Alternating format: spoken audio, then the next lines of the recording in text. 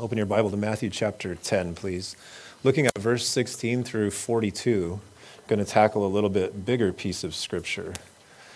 So I just want to welcome you guys that are here, welcome you that are watching online. Glad to be with you on this snowy morning. Matthew's Gospel, the 10th chapter is where we find ourselves, and we're looking at verses 16 through 42. Matthew is an eyewitness testimony of the life and ministry of Jesus Christ. Last time we saw he called 12 disciples to himself, and he sent them out on their first evangelistic mission. Now, this time the message continues to them. He's in that same setting. He's called the 12. He's sending them out. He's preparing them. This message is in that same setting. He's still talking to them. But this time what he's going to do is he's going to prepare them for persecution. That's the title of the message today, Preparing for Persecution. You know, it's interesting. I was watching a video, maybe some of you got it the other day, about just the persecution. Granted, it's nothing like other countries, but that's going on in California right now with Calvary Chapel in San Jose. Like, literally OSHA and government officials, and I don't know the intricacies of it, but what I do know is the pastor of that church and his wife and the people involved with that ministry there, they're strongly convicted that they should be keeping their church open because they believe God commands us to do that. It says, do not neglect getting together. And it's a command, and I understand what it's like as a pastor to feel like, you know, I'm under this charge of the Lord to do what I'm doing, and now I've got the government telling me to do something else, and they're literally, the pastor of Calvary Chapel San Jose has literally over $1 million of fines on him. There's hundreds of thousands of dollars of fines towards the church just because they want to stay open. And you know, a lot of people are getting infuriated. Some people are saying this is a demonic attack against the church. This is that, and you know, and I'm not going to go down paths like that. I'm not into, you know, let's just look at the facts, call it what it is. Something's going on. It's a difficulty, and it would seem that way. It would appear that way. That it's just persecution. You know. Persecution's a reality in this country. In North America, though, in general, there have been countless churches burned down in Canada. Now, I want you to think about that as you're sitting here today. You're thinking about the next time you try to come to Calvary Chapel, you know, in the morning to see your friends, that it's nothing but burnt embers and smoke. I want you to think about that. What would happen if you showed up here and, you know, you grab the door handle and it just falls off, you know, because it's just, you know, I mean, can you imagine that? Can you imagine what it would be like to, you know, to see, you know, pastor and his wife are in jail, you know, because they want to preach the word of God, because Adam wants to preach, he's in jail. This stuff is happening. Bakers lose their business because they don't want to go against their conscience. It's like, I started my own business. I want to follow my own conscience. I don't want to make a cake for these people. They can do what they want. I want to follow my own conscience. But getting arrested, getting your business shut down because you want to follow your own conscience. Student groups being forced to move off of campuses. You know, what seems like this religious persecution happening, censorship on social media. You know, you post Bible stuff in certain contexts and they demonetize you on YouTube and, you know, and Facebook, you know, bans people, you know, and what seems like, you know, I mean, the God-given liberty that we have in this country is under attack, you know. So persecution is like a reality. It's really happening. And so when I was preparing this message, I started thinking about this, and I was like, wow, that's what we need to do. We need to prepare for persecution. You know? Now, a lot of us, there's a few ways that people are dealing with what's going on. There's probably more than what I thought of here. Many people they're fighting with man's weapons, right? They're saying we need to fight. We need to take this to the courts. We need to do this other stuff. They're fighting with man's weapons. Okay? I'm not saying whether that's right or wrong. They're putting their hope in the system. They're putting their hope in politics, politicians. The church has gotten in bed with politicians more in this last year than I've ever seen in my life. I think when I was younger, probably the Reagan administration, you know, the religious right was, you know, I was kind of too young to remember really. I wasn't paying attention. I was playing Nintendo. Many people today here's another response. Many people are turning to drugs and alcohol and suicide, you know. There's another group of people out there that are just seeing something prophetic in every single thing that happens, right? They are just certain that every single thing is a sign. The rapture's right around the corner, and they're making something prophetic out of absolutely everything. By the way, that's happened numerous times in history, right? Then there are people today that are just simply living in denial, just hoping that life's going to kind of go back to normal. Or they're even just choosing just to kind of go with the narrative that's out there, just hoping that, like, you know, it'll be okay. If we just do what they tell us, everything's going to be all right. I'm not advocating for one of those responses. I'm just saying that's kind of typically what we're seeing. That's what I'm noticing with people, right? But how should we deal with this stuff? Does the Bible have to say anything about how we should deal with persecution, how we should deal with pressure from, you know, the unbelieving world to these different things? Does the Bible have anything to say? And that's where we're going today in these few minutes. Since God has warned believers of persecution to come, it just makes sense to kind of stop being naive and sort of wake up and be prepared. And so that's what I think that we're going to see in the message here today. You will be prepared for persecution coming from this message if you understand, number one, on our outline, some principles for dealing with persecution. And then number two of our outline is having the priorities of a genuine disciple. Having the priorities of a genuine disciple. So we want to understand some principles of how we should deal with persecution. And we also want to make sure, especially in these times, all the time, that we have the priorities of a genuine disciple. And so that's where we're headed this time. Matthew chapter 10, starting at verse 16. Behold, I send you out as sheep in the midst of wolves. Therefore be wise as serpents and harmless as doves. But beware of men, for they will deliver you up to councils and scourge you in their synagogues. You will be brought before governors and kings for my sake as a testimony to them and to the Gentiles. But when they deliver you up, do not worry about how or what you should speak, for it will be given to you in that hour what you should speak. For it is not you who speak, but the Spirit of your Father who speaks in you.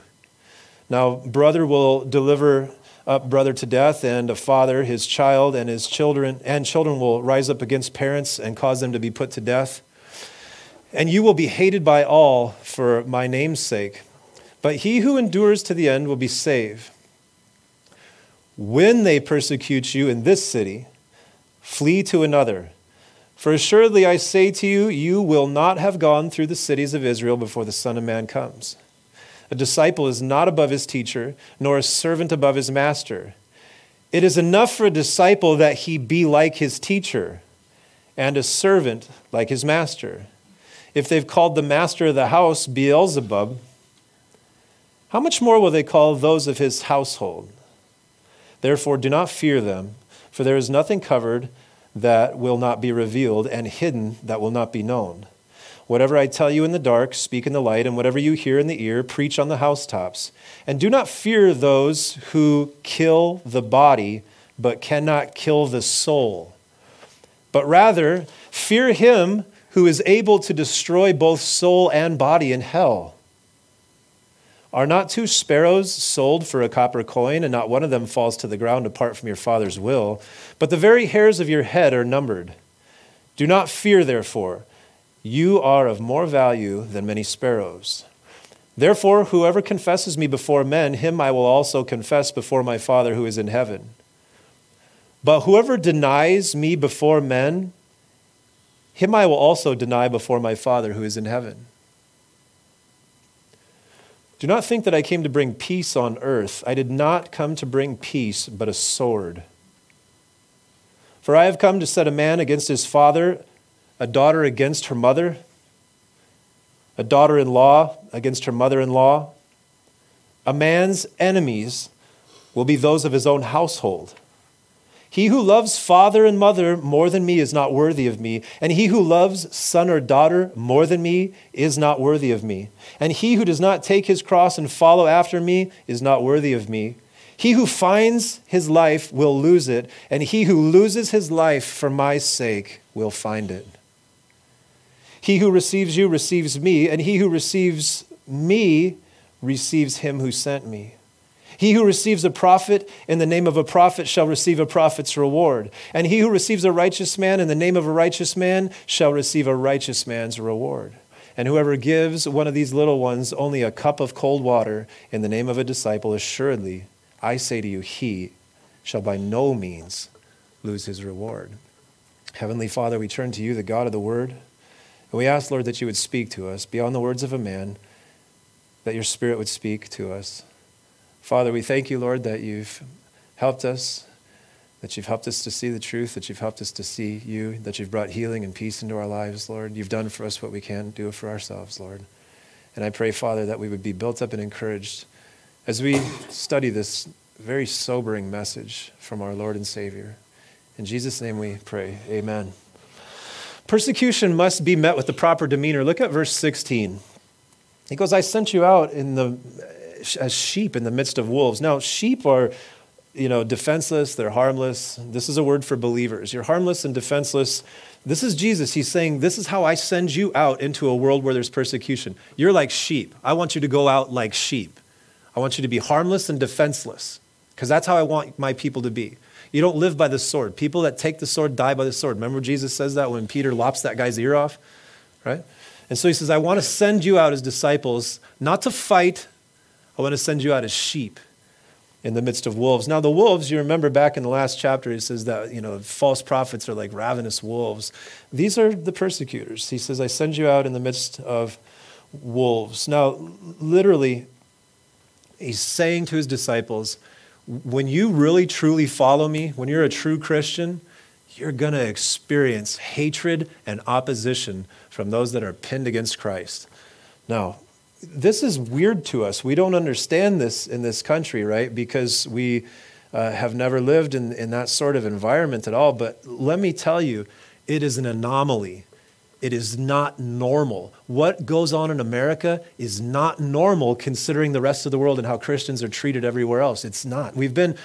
America's only like 200 and some years old. You guys don't realize this. You go to school for history and you learn about the Roman Empire. You learn about the Persians, the Medes. You learn about, and you realize America's a blip on the timeline. This bubble of peace and prosperity that we live in here is because it was founded by people that valued what the Bible says is important, right? And now everybody's working so hard to get rid of the Bible, and what's coming on along with it are a bunch of problems, right?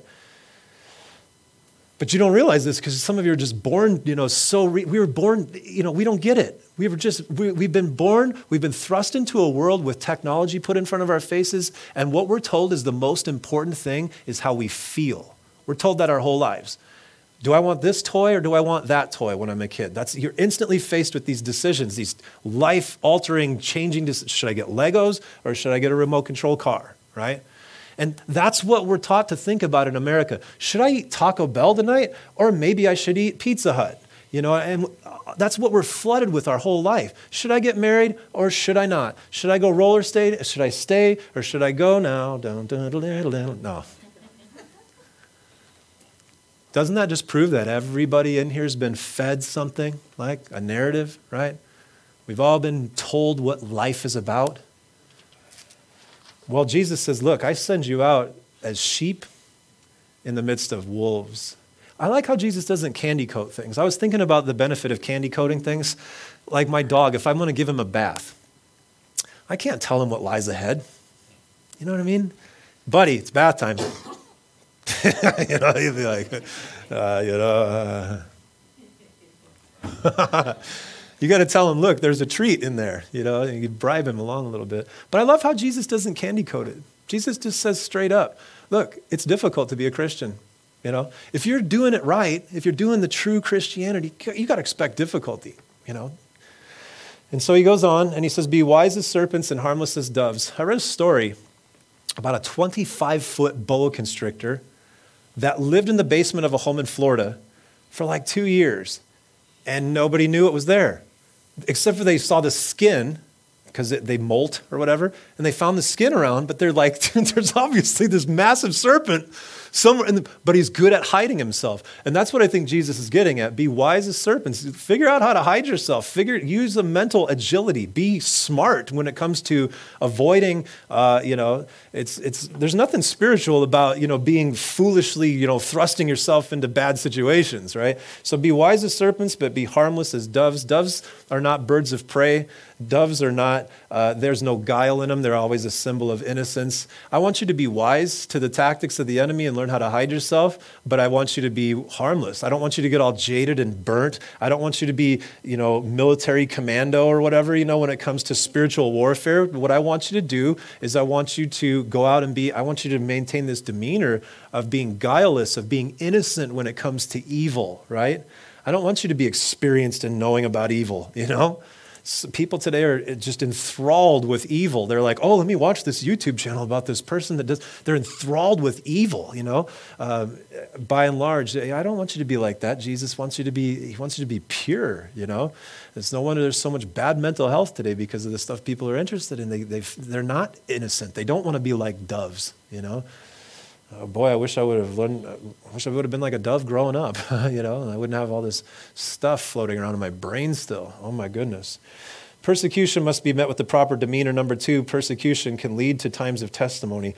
In verses 17 through 20, he said there, he's like, you'll be delivered up in front of councils, in front of kings. And he says, but don't worry about it because the Holy Spirit's going to give you the words during that time and it's going to be a testimony. You see in the book of Acts, this stuff happened. Paul was delivered up in front of kings. But I want you to notice, he says in verse 17, he says, you're going to be scourged in the synagogues. What it means to be scourged. And I just find this interesting that Jesus, warned them. He told them specifically what was going to happen. A scourge is a whip on a handle, and it has 4 thongs, leather thongs coming out of the end of it, and it has bone fragments on the end of it. And what they would do is you would go into the synagogue. When you broke the law of Moses, when you broke the Pharisees' laws and the Jewish law, what would happen is the synagogue is where they would administer justice. So you'd be brought in there for your crime. You'd lay down in front of the rabbi. You'd lay down in the front of the place, and you'd get whipped. Generally, 40 lashes was the limit for the law. So typically what they did was 40 lashes minus 1. They did 39 just to be, like in case the count got off and you got one too many or something. Literally, there are records of people dying from this, right? I mean, can you think about that for a second? If you didn't obey the 10 Commandments, if you got caught in adultery, if you got caught disrespecting your parents, you got brought into the freaking synagogue and whipped, until you're bleeding, they took morality seriously in those days. It's kind of interesting. Cultures that take morality seriously have less crime. Pretty interesting, right? Countries where drugs brings the death penalty, pretty interesting that you don't see as many drug problems. It's interesting.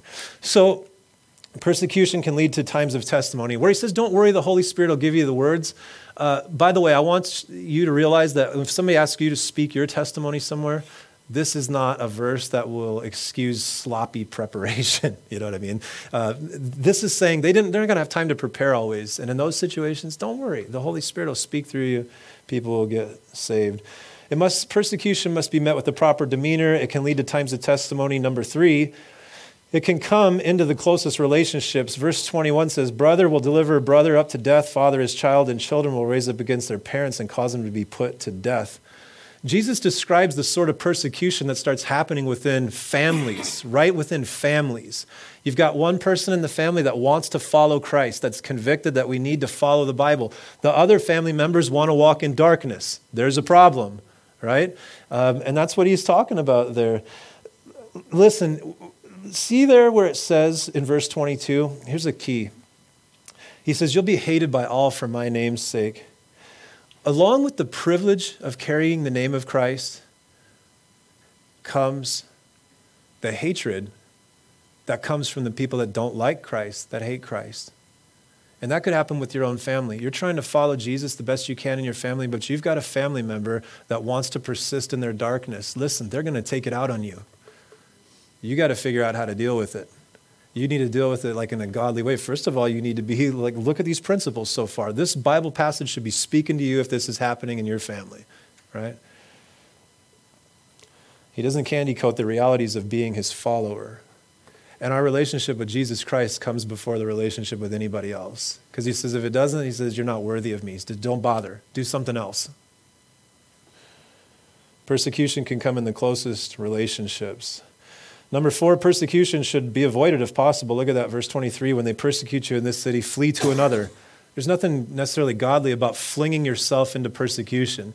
Proverbs chapter 27, verse 12 says, a wise person sees danger and hides themselves from it, but fools go on and suffer it.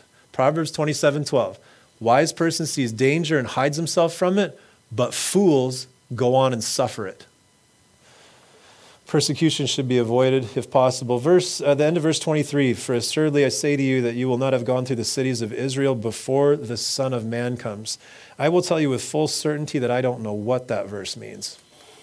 Commentators are all over the place.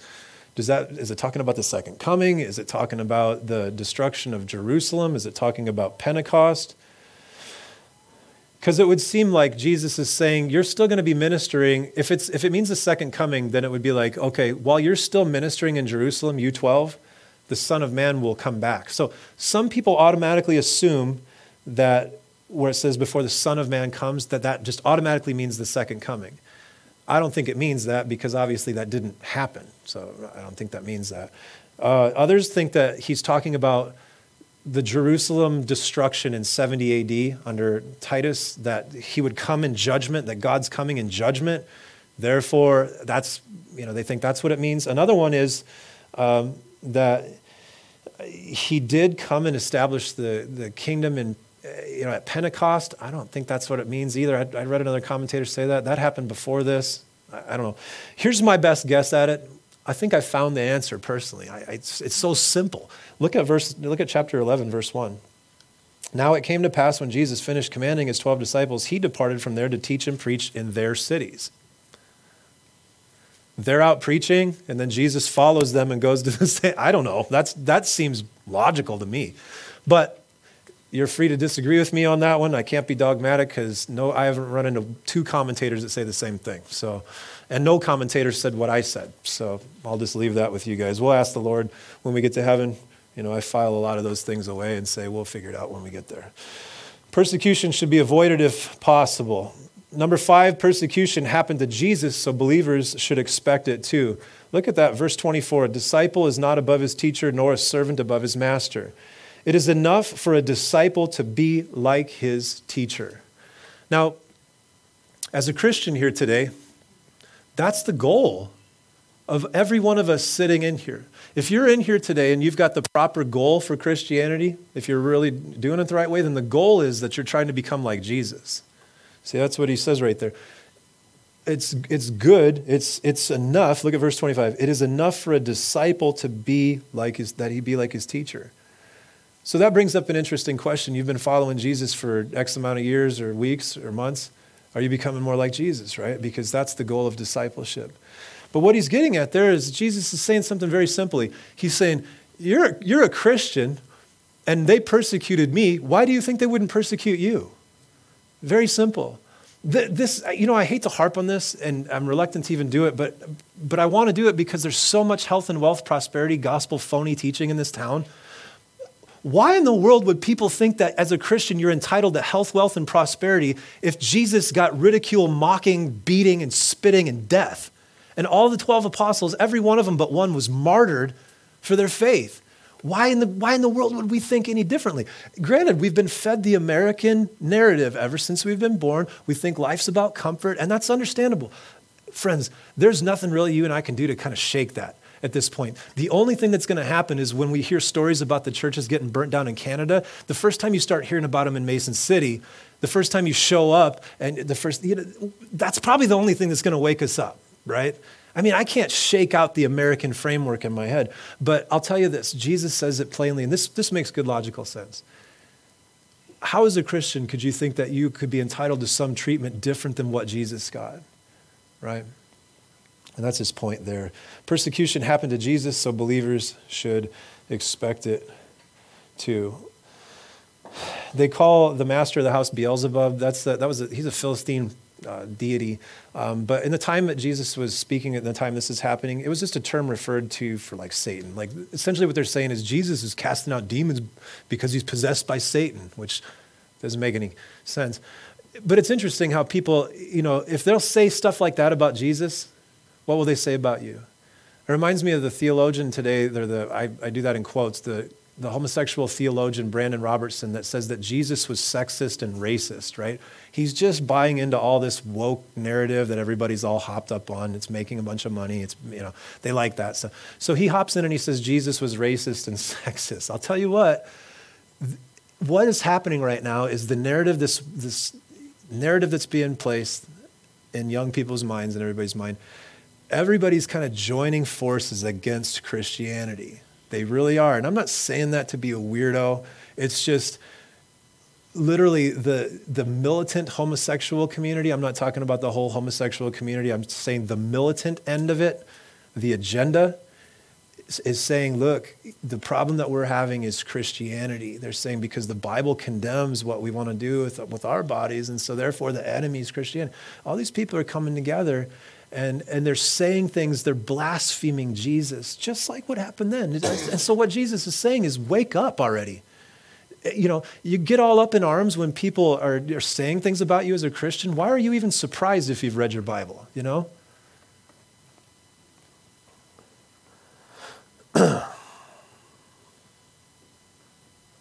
Now, number 6, persecution is no reason to stop preaching. Look at verse 26. Therefore, do not fear them. In other words, don't be a coward.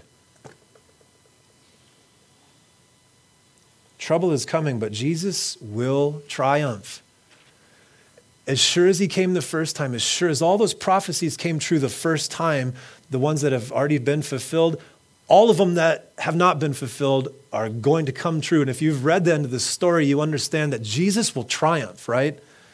Now, you can take the way, and go with this narrative because you're experiencing pressure of people around you and peer pressure and all this stuff, and you can go that way. But I'm telling you, that way is not going to last, right? Jesus is going to triumph. And so he says, therefore, verse 26, do not fear them.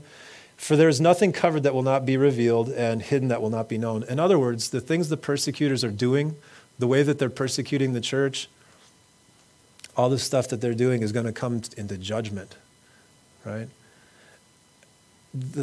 Everything that the unbeliever is doing in their life is going to come to judgment. So he says, don't fear them. It'll be dealt with. And look what he says there, whatever I tell you in the dark, speak in the light, whatever you hear in the ear, preach on the housetops. Now, in the Palestine, in this area, in this day, housetops had a flat roof, like a patio area. So it was a great place. In fact, it was pretty common to go up and, if you had an announcement to make, you'd get on your roof and you would do it.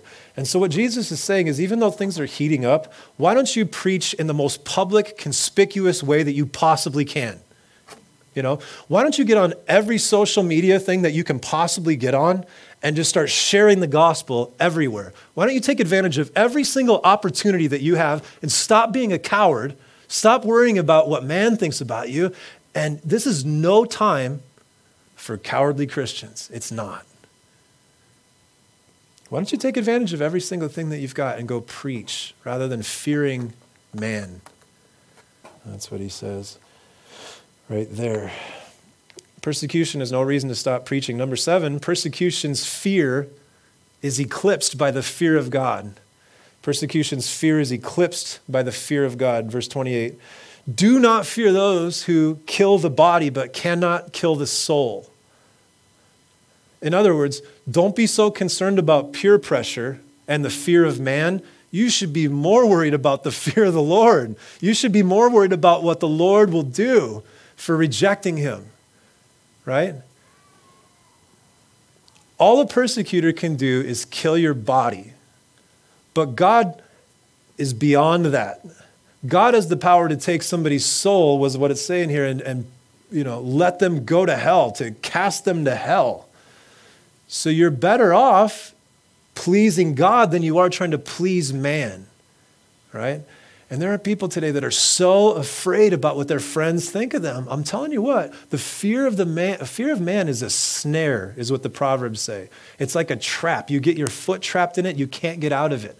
You become a people pleaser, you're worried about your reputation, you're worried about what everybody thinks about you, whether they think you dress the right way, whether you affirm the right things. You're caught up in the fear of man, right? You're worried about what people are going to say about you because you're a Christian.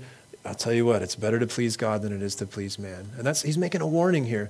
Jesus is making a very strong warning, but then he gives comfort, and he says, don't fear the displeasure of man, but fear displeasing God, right? But then the comfort comes and he says, they're not two sparrows sold for a copper coin. In other words, these cheap birds, they're so cheap, they're sold by the pair, but God's even interested in just one of them. And then he goes on to say, every hair on your head is numbered. Now, I know, here come the hair jokes, right? Yeah, not a big job for God to do that with you. All right. Well, for those of you that have some hair, just grab it real quick, right? Every one of those things that you just put in your hand, like God is intimately aware of and concerned with every single one of those things. As you hold your hair, I know you girls, you play with your hair so many times a day. But next time you do that, men do it too, yeah. Yeah. Coffee or tea? I'm telling you, man, every one of those hairs on your head, you should meditate on that. And you should think about how interested God is in you. He's intimately concerned with you. He has a number. I don't know, does he have like a log book? He's got like all these books. He just all is in his mind. He just knows everything at once. Like when you just grabbed your hair back there, it's like God would say, oh yeah, that's number 9,782. What? Like he's that interested. That blows my mind. That's comforting though. He says there, look at verse 31. Some of you really need this. You really need this today. Some of you really need verse 31. Don't you know that you are of more value than many sparrows? Man, God values you. He's not like this distant, mad judge that's all, he is a judge, but that's not all he is. He's also an intimate father that is like, he's concerned with you. You're of value to him. Listen, if you're dealing with the fear of man, the greatest cure for the fear of man is the fear of God. Look what he says about those birds. He says, not even one of them dies without God taking notice. But I want to go even further. Look at it where it says, and not one of them falls to the ground apart from your Father's will. For you theology nerds, the sovereignty of God. It doesn't say God allows them to die. I realize this might be over, maybe, theology nerd time. It doesn't say God allows one of these birds to die. It says it's a matter of his will. Now that should blow your mind. You start to think about that. Nothing happens that God's not like completely aware of and is his will. So you think about that. You think about the problems you're dealing with in your life. You think about the fear of peer pressure, the fear of, whatever it might be. You're trying to stand on Christ, but you're worried about how people are going to act to you. It's within your own family. It's at your job. It's wherever the place. God would say to you, look, even when the smallest little bird dies, that's a matter of my will. I know every hair on your head. I know every single thing about you. And you are far more valuable to me than these birds that I'm intimately concerned about. And so when you think about that and you meditate on that, it's just like all the problems of this world, they kind of just take their proper place. You know what I mean? If God's for us, who could be against us? Now, I wonder if you believe that. You need to probably just remind yourself. If you're like me, you need to remind yourself of that over and over again, until it sinks in. The sovereignty of God is healing to the worrisome soul. Now, number 2 of our message, 2 points, so they're kind of, they're longer, but there's only 2.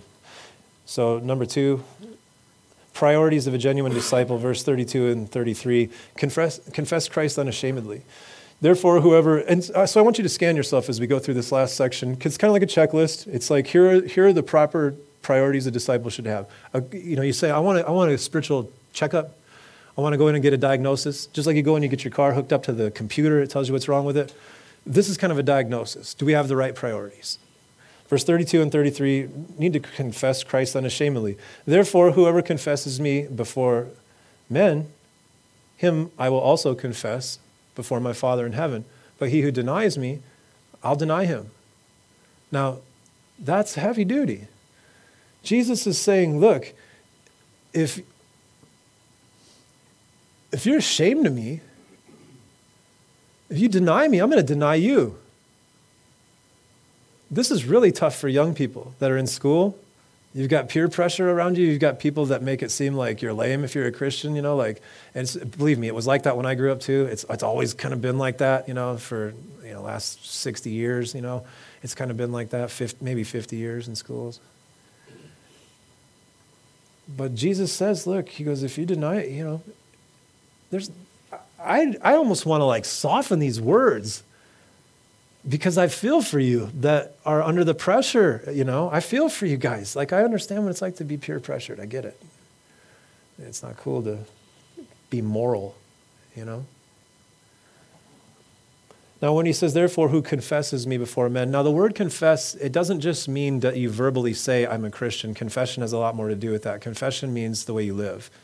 It means you say, but it's also the way you live. Do you live like Christ? Do you keep his commands? Are you concerned with obeying him? That's what your confession is. It's your whole life. It's not just your words. It's your actions. It's everything. And so Jesus says, if you confess me, if you live it, not only do you say it, but if you live it, I'll confess you before my Father, right? He's not talking about salvation by works. He's just saying, look, if you truly have salvation, if you're truly saved, if you're truly my disciple, you'll live it. It's that simple. Now he says, but anybody that denies me. Now there's a lot of ways that people deny Jesus. Sometimes people deny him with their actions. They'll say, I'm a Christian, but then they won't live like a Christian. There's people that deny him with their words. They'll just say, look, I just renounce him. I'm just done with Christ. Or else they'll say they're a Christian on Sunday, but then their language throughout the week is like, you're denying Christ by your language. You make filthy jokes. Just stuff like that. I'm not trying to burn anybody. I'm just saying there's just logic. If I say I'm a Christian, if I say I'm a disciple of Christ, I believe Jesus is Lord and I follow him. And then also people deny Jesus by just silence. So those three ways, actions, words, and silence. Those are ways that you can deny Jesus. He says, if you do, I'll deny you before my Father. So priority one of a genuine disciple is they confess Christ unashamedly. And might I add this, around every group of friends. They don't get with certain family members or certain groups of friends and pretend like there's somebody different, right? And then, I come to church and I'm a different person in church. I have really got the holy act down here. But when I want to go out on a Friday night and go get involved in nightlife and stuff like that, I don't even really mention Jesus to people. I just, as far as they know. So you confess Christ unashamedly everywhere you are. That's priority one. Number two, willingly faces rejection if needed. Look at verse 34. Don't think I came to bring peace on earth. Wait a minute. It's Christmas. Peace on earth and mercy mild, God and sinners reconciled. I thought you came to bring peace on earth. Yeah, have you read your Bible? When's it coming? When's peace on earth coming? Starts with an M. Millennium, right. What is that? It's the 1,000-year reign of Christ that will come after the great what? Tribulation, that's right. So there is a time of peace and prosperity coming, and who's going to be the ruler of the whole government of everything during that time? Jesus Christ. Where's he going to rule from? Jerusalem. People have been reading their Bibles. This is good. There is a time of peace coming, but it's not yet. And that's what Jesus is saying. I didn't come to bring peace. I came to bring a sword. Instead of peace on earth at Christmas, let's put sword on earth. Well, it's interesting. And here's the deal. He's not talking about a physical sword. Jesus is not advocating violence. Remember what he said to Peter when he chopped the guy's ear off, Malchus's ear? He said, don't do that. Put your sword away, Peter. If I have angels take care of that. Are you kidding? What are you going to do with your sword, What Jesus is talking about is he's saying the sword of division. And look what he says there. I want you to read this. Don't think I came to bring peace on earth. I did not, but to bring a sword. For I have come to set a man against his father. It wasn't Jesus' agenda to set a man against his father. Oh, you got a good relationship with your dad? Oh, cool. I've come to set you against him. No, don't think that. It's the byproduct of what happens when within a family, somebody starts following Jesus Christ for real, and either the non-believers in the family or the carnal Christians in the family start having a problem with it. There are Christians in name only, carnal Christians, that if you become a real Christian, they're going to be mad at you. Why are you such a fanatic? I'm not a fanatic. I'm just doing the things that God says to do, right? The world today, and unfortunately so many people that name they give themselves the name Christians, they think that average, normal, everyday discipleship is fanaticism, right? You read the Bible all the time? Oh, you're a fanatic. You go to church like twice a week? What is wrong with you? Fanatic. It's not a fanatic. That's discipleship 101. I'm just doing the very basic things that Jesus, I've just read my Bible, So this priority here is to willingly face this rejection if needed. I have to understand that if I'm a Christian and my dad rejects me, and my dad says, look, you got to get out of my house if you're going to do this Christian stuff. Okay, I got to go. If my mother says to me, same thing. Look what it says there. Man against his father, daughter against her mother, daughter-in-law against her mother-in-law. A man's enemies will be those of his own household. This means you've got to, this is challenging. The Bible does say in Romans, it says to, as far as it depends on you, be at peace with all men. So you have to balance that here.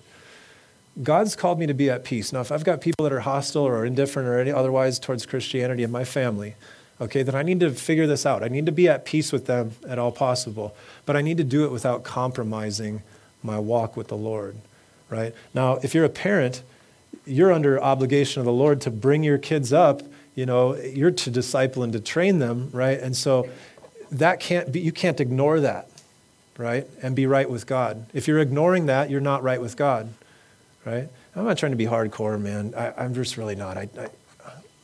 I want to be a God pleaser before I'm a man pleaser. This is talking about family relationships here.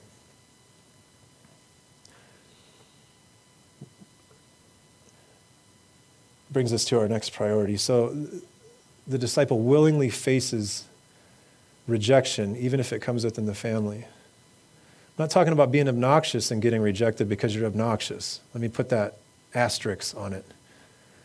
I'm talking about if somebody just has a problem with Christianity and they're taking it out on you and it comes time to divide or compromise, a true disciple willingly will face rejection if needed. Here's the third priority. Verses 37 through 39, sacrifices self-centered living for the cause of Christ. Verse 37, he who loves father or mother more than me is not worthy of me. He who loves son or daughter more than me is not worthy of me. Again, I want to soften these words. I really do. Because I love you guys, and this is hardcore. And I know Jesus loved the people he said these things to. Jesus is a lot more hardcore than I want to be. Now, he's not saying to love your family any less because you've become a Christian. Not at all. You wouldn't be right with God if you were doing that. But what he is saying is you need to love him more. I'm not saying love your family any less. I'm saying love me more. That's what Jesus is saying. Jesus is to come first in all relationships. He's to come first in everything. No. Also, for you theology nerds, this is an implication of Jesus' deity because nobody but God alone demands this place in somebody's life. But God does demand this place in our life, but nobody but God demands this place in our life. There are sick, toxic relationships where they'll say, you can't love anybody more than you love me. Oh, well, look, here, how about this for you single people? If you start dating somebody and they start seeming like you need to love them more than anything else, you need to say, look, you're codependent and I need to back up off of you. This is toxic. I need to love Jesus before I love you. You know what I mean? So, hey, that might be just the thing that you need to get out of a bad relationship right now. So, well, Jesus says I got to be out, because you're trying to get me to love you more than I love him. And no, he comes first. You might have toxic relationships in your family. Listen, here, Jesus comes first. That's it. Your walk with the Lord comes before your relationship with your kids, before the relationship with your spouse. This could go the same thing for kids. If your parents aren't walking with the Lord and you're walking with the Lord, same thing. Your relationship comes with Jesus comes before anything else, right? Jesus is saying that's the proper place. Now, I want to make this note that it's where he says, love me, more than, look at verse 37. He who loves son or daughter more than me is not worthy of me. You can extend this, to say, he who loves anything more than me is not worthy. It's called idolatry. Idolatry is when we place anything before our relationship with Jesus Christ. And might I say this, the bad things are not typically the things that divide our loyalty from Jesus Christ. It's typically the good things, like family, parenting, work.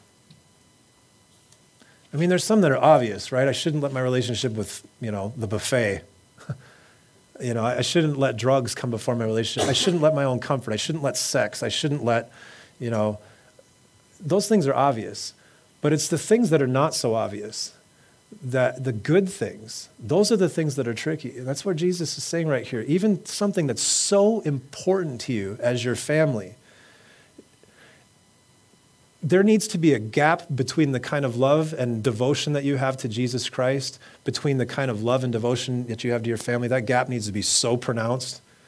You need to love and serve your family exactly like the Bible says to do, to provide for them, to serve them as their servant. That's great. But your love and devotion to Jesus Christ has to come before.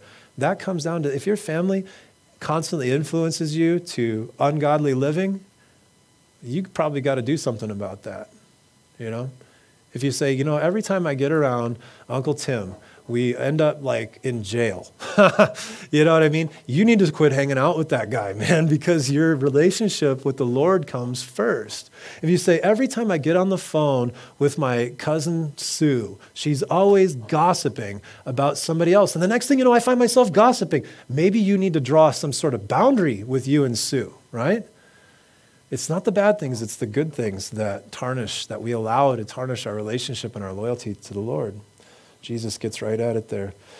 And he goes on and he says, if anyone, and he who does not take his cross. Now here's the first mention of the word cross in the Gospel of Matthew. And this would have been a very vivid picture. Sometimes Christians today, they wrestle with, what does it mean to take your cross? Well, in this day and age, it was simple. See, the Romans took crucifixion from the Persians, right? Now, the Persians invented crucifixion, but the Romans mastered it. They turned it into the ultimate torture, worst thing that ever. And so what they would do is if you were a convicted criminal in Rome, you would go to court, you'd get convicted, and they would give you a part of the cross that you would carry through town.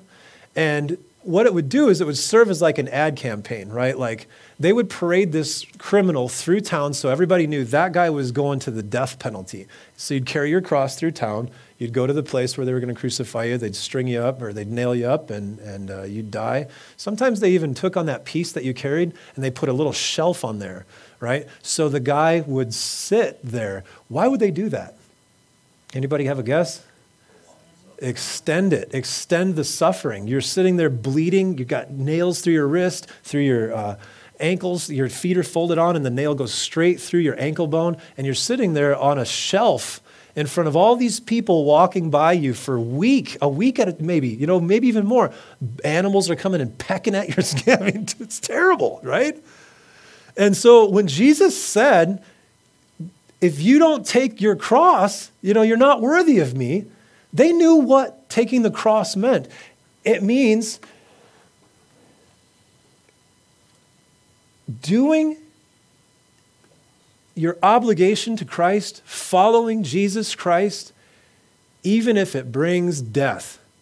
That's what it means. It means my relationship with Jesus Christ look at what he says. This is so intense, man. Verse 38, sorry. And he who does not take his cross and follow after me is not worthy of me. He doesn't say he who doesn't take his cross and follow me can just sit in the back.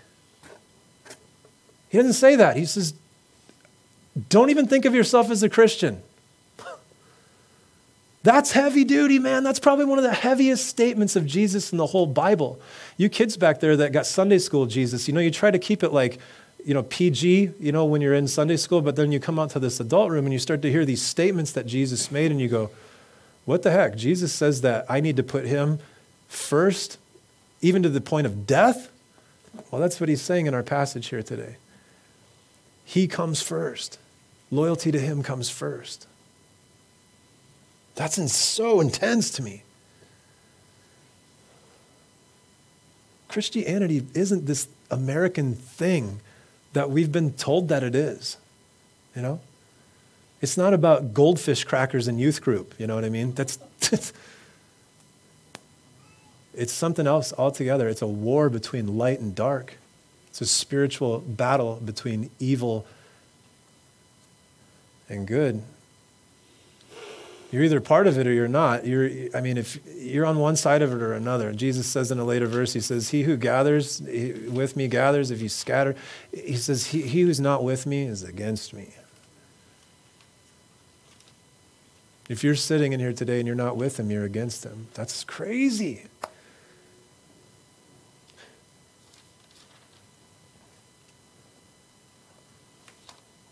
This is a call to give up everything and to stop at nothing when it comes to following Jesus, even if it results in death and torture. That is so intense. I have to tell you, when I started being a pastor 10 years ago, I used to just breeze by things like this and say, oh, Jesus is hardcore stuff. And it's like, the longer I go on, the more seriously I take the scripture, I'm blown away at Jesus.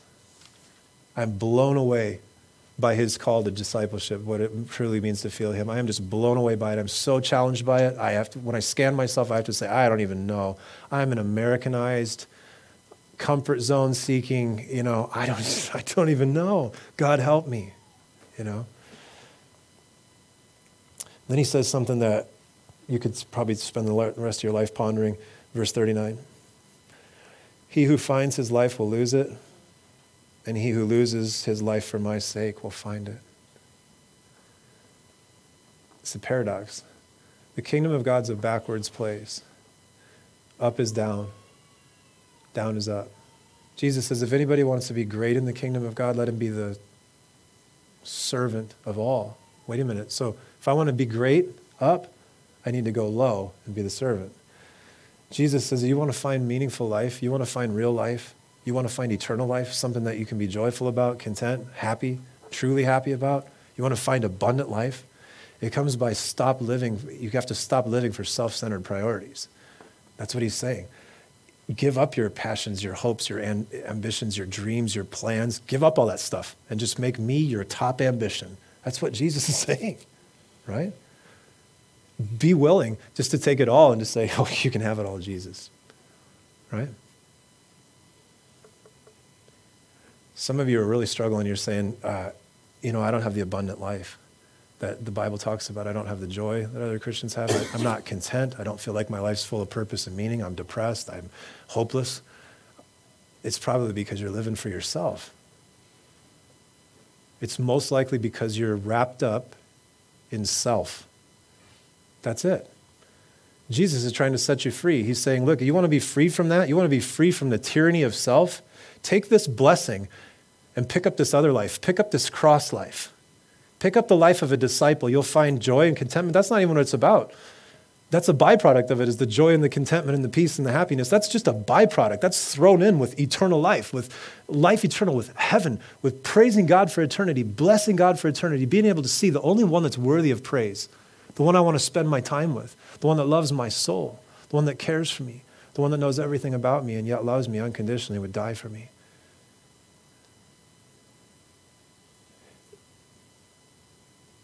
You're empty today, it's because you're living for self. That's it. Jesus makes it so simple. He says these profound things. They're so simple, but you could spend the rest of your life meditating on them and like,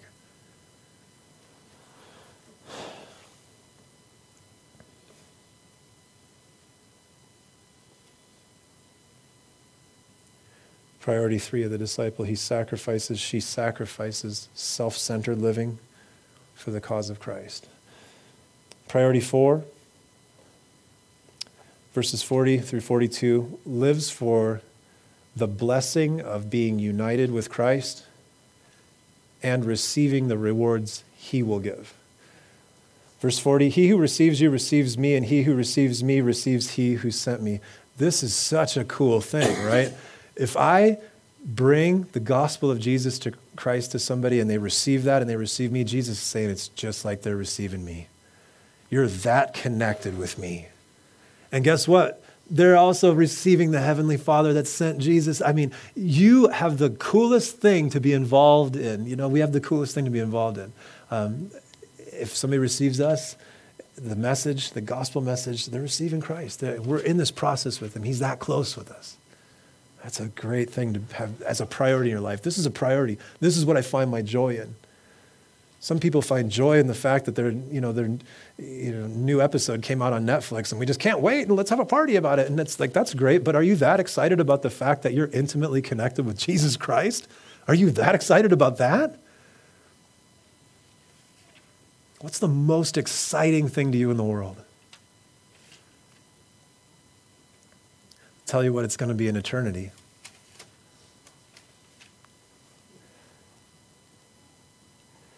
He says, verse 41, he who receives a prophet in the name of a prophet shall receive a prophet's reward.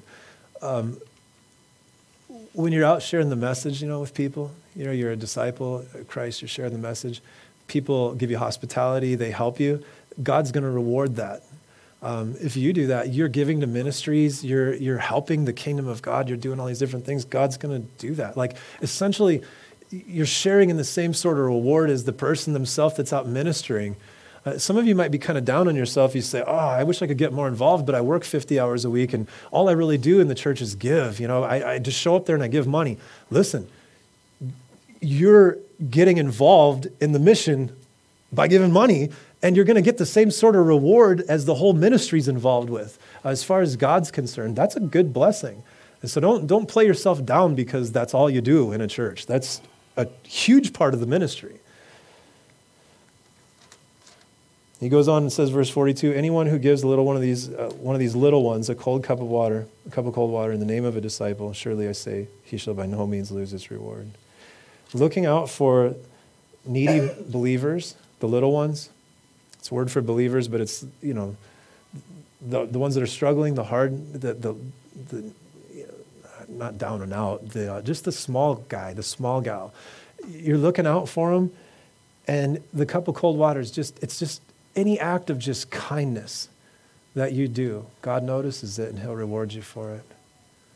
So those are the priorities of a genuine disciple in times of persecution. Heavenly Father, we thank you for your word here today. We pray, Father, that you'd wake us up. I pray that for myself. I don't know. I just pray it for myself, God. This is convicting and challenging to me. And Lord, I want to honor you and please you in all that I do. And so I pray for your help in that. I pray for anybody here, Lord, that is really just struggling to find that abundant life, Lord, that maybe today would be just a great reminder that if we'll lose our life, if we'll choose by our will to give up on that self-centered way of living, that then we'll, through this weird paradox, that we'll truly find what is meaningful. God, I know that you know the needs of every person in this room from the front to the back, every chair here, every hair on every head's numbered. Heavenly Father, I pray that you would have your will and your way in the lives of each person here. In Jesus' name, amen.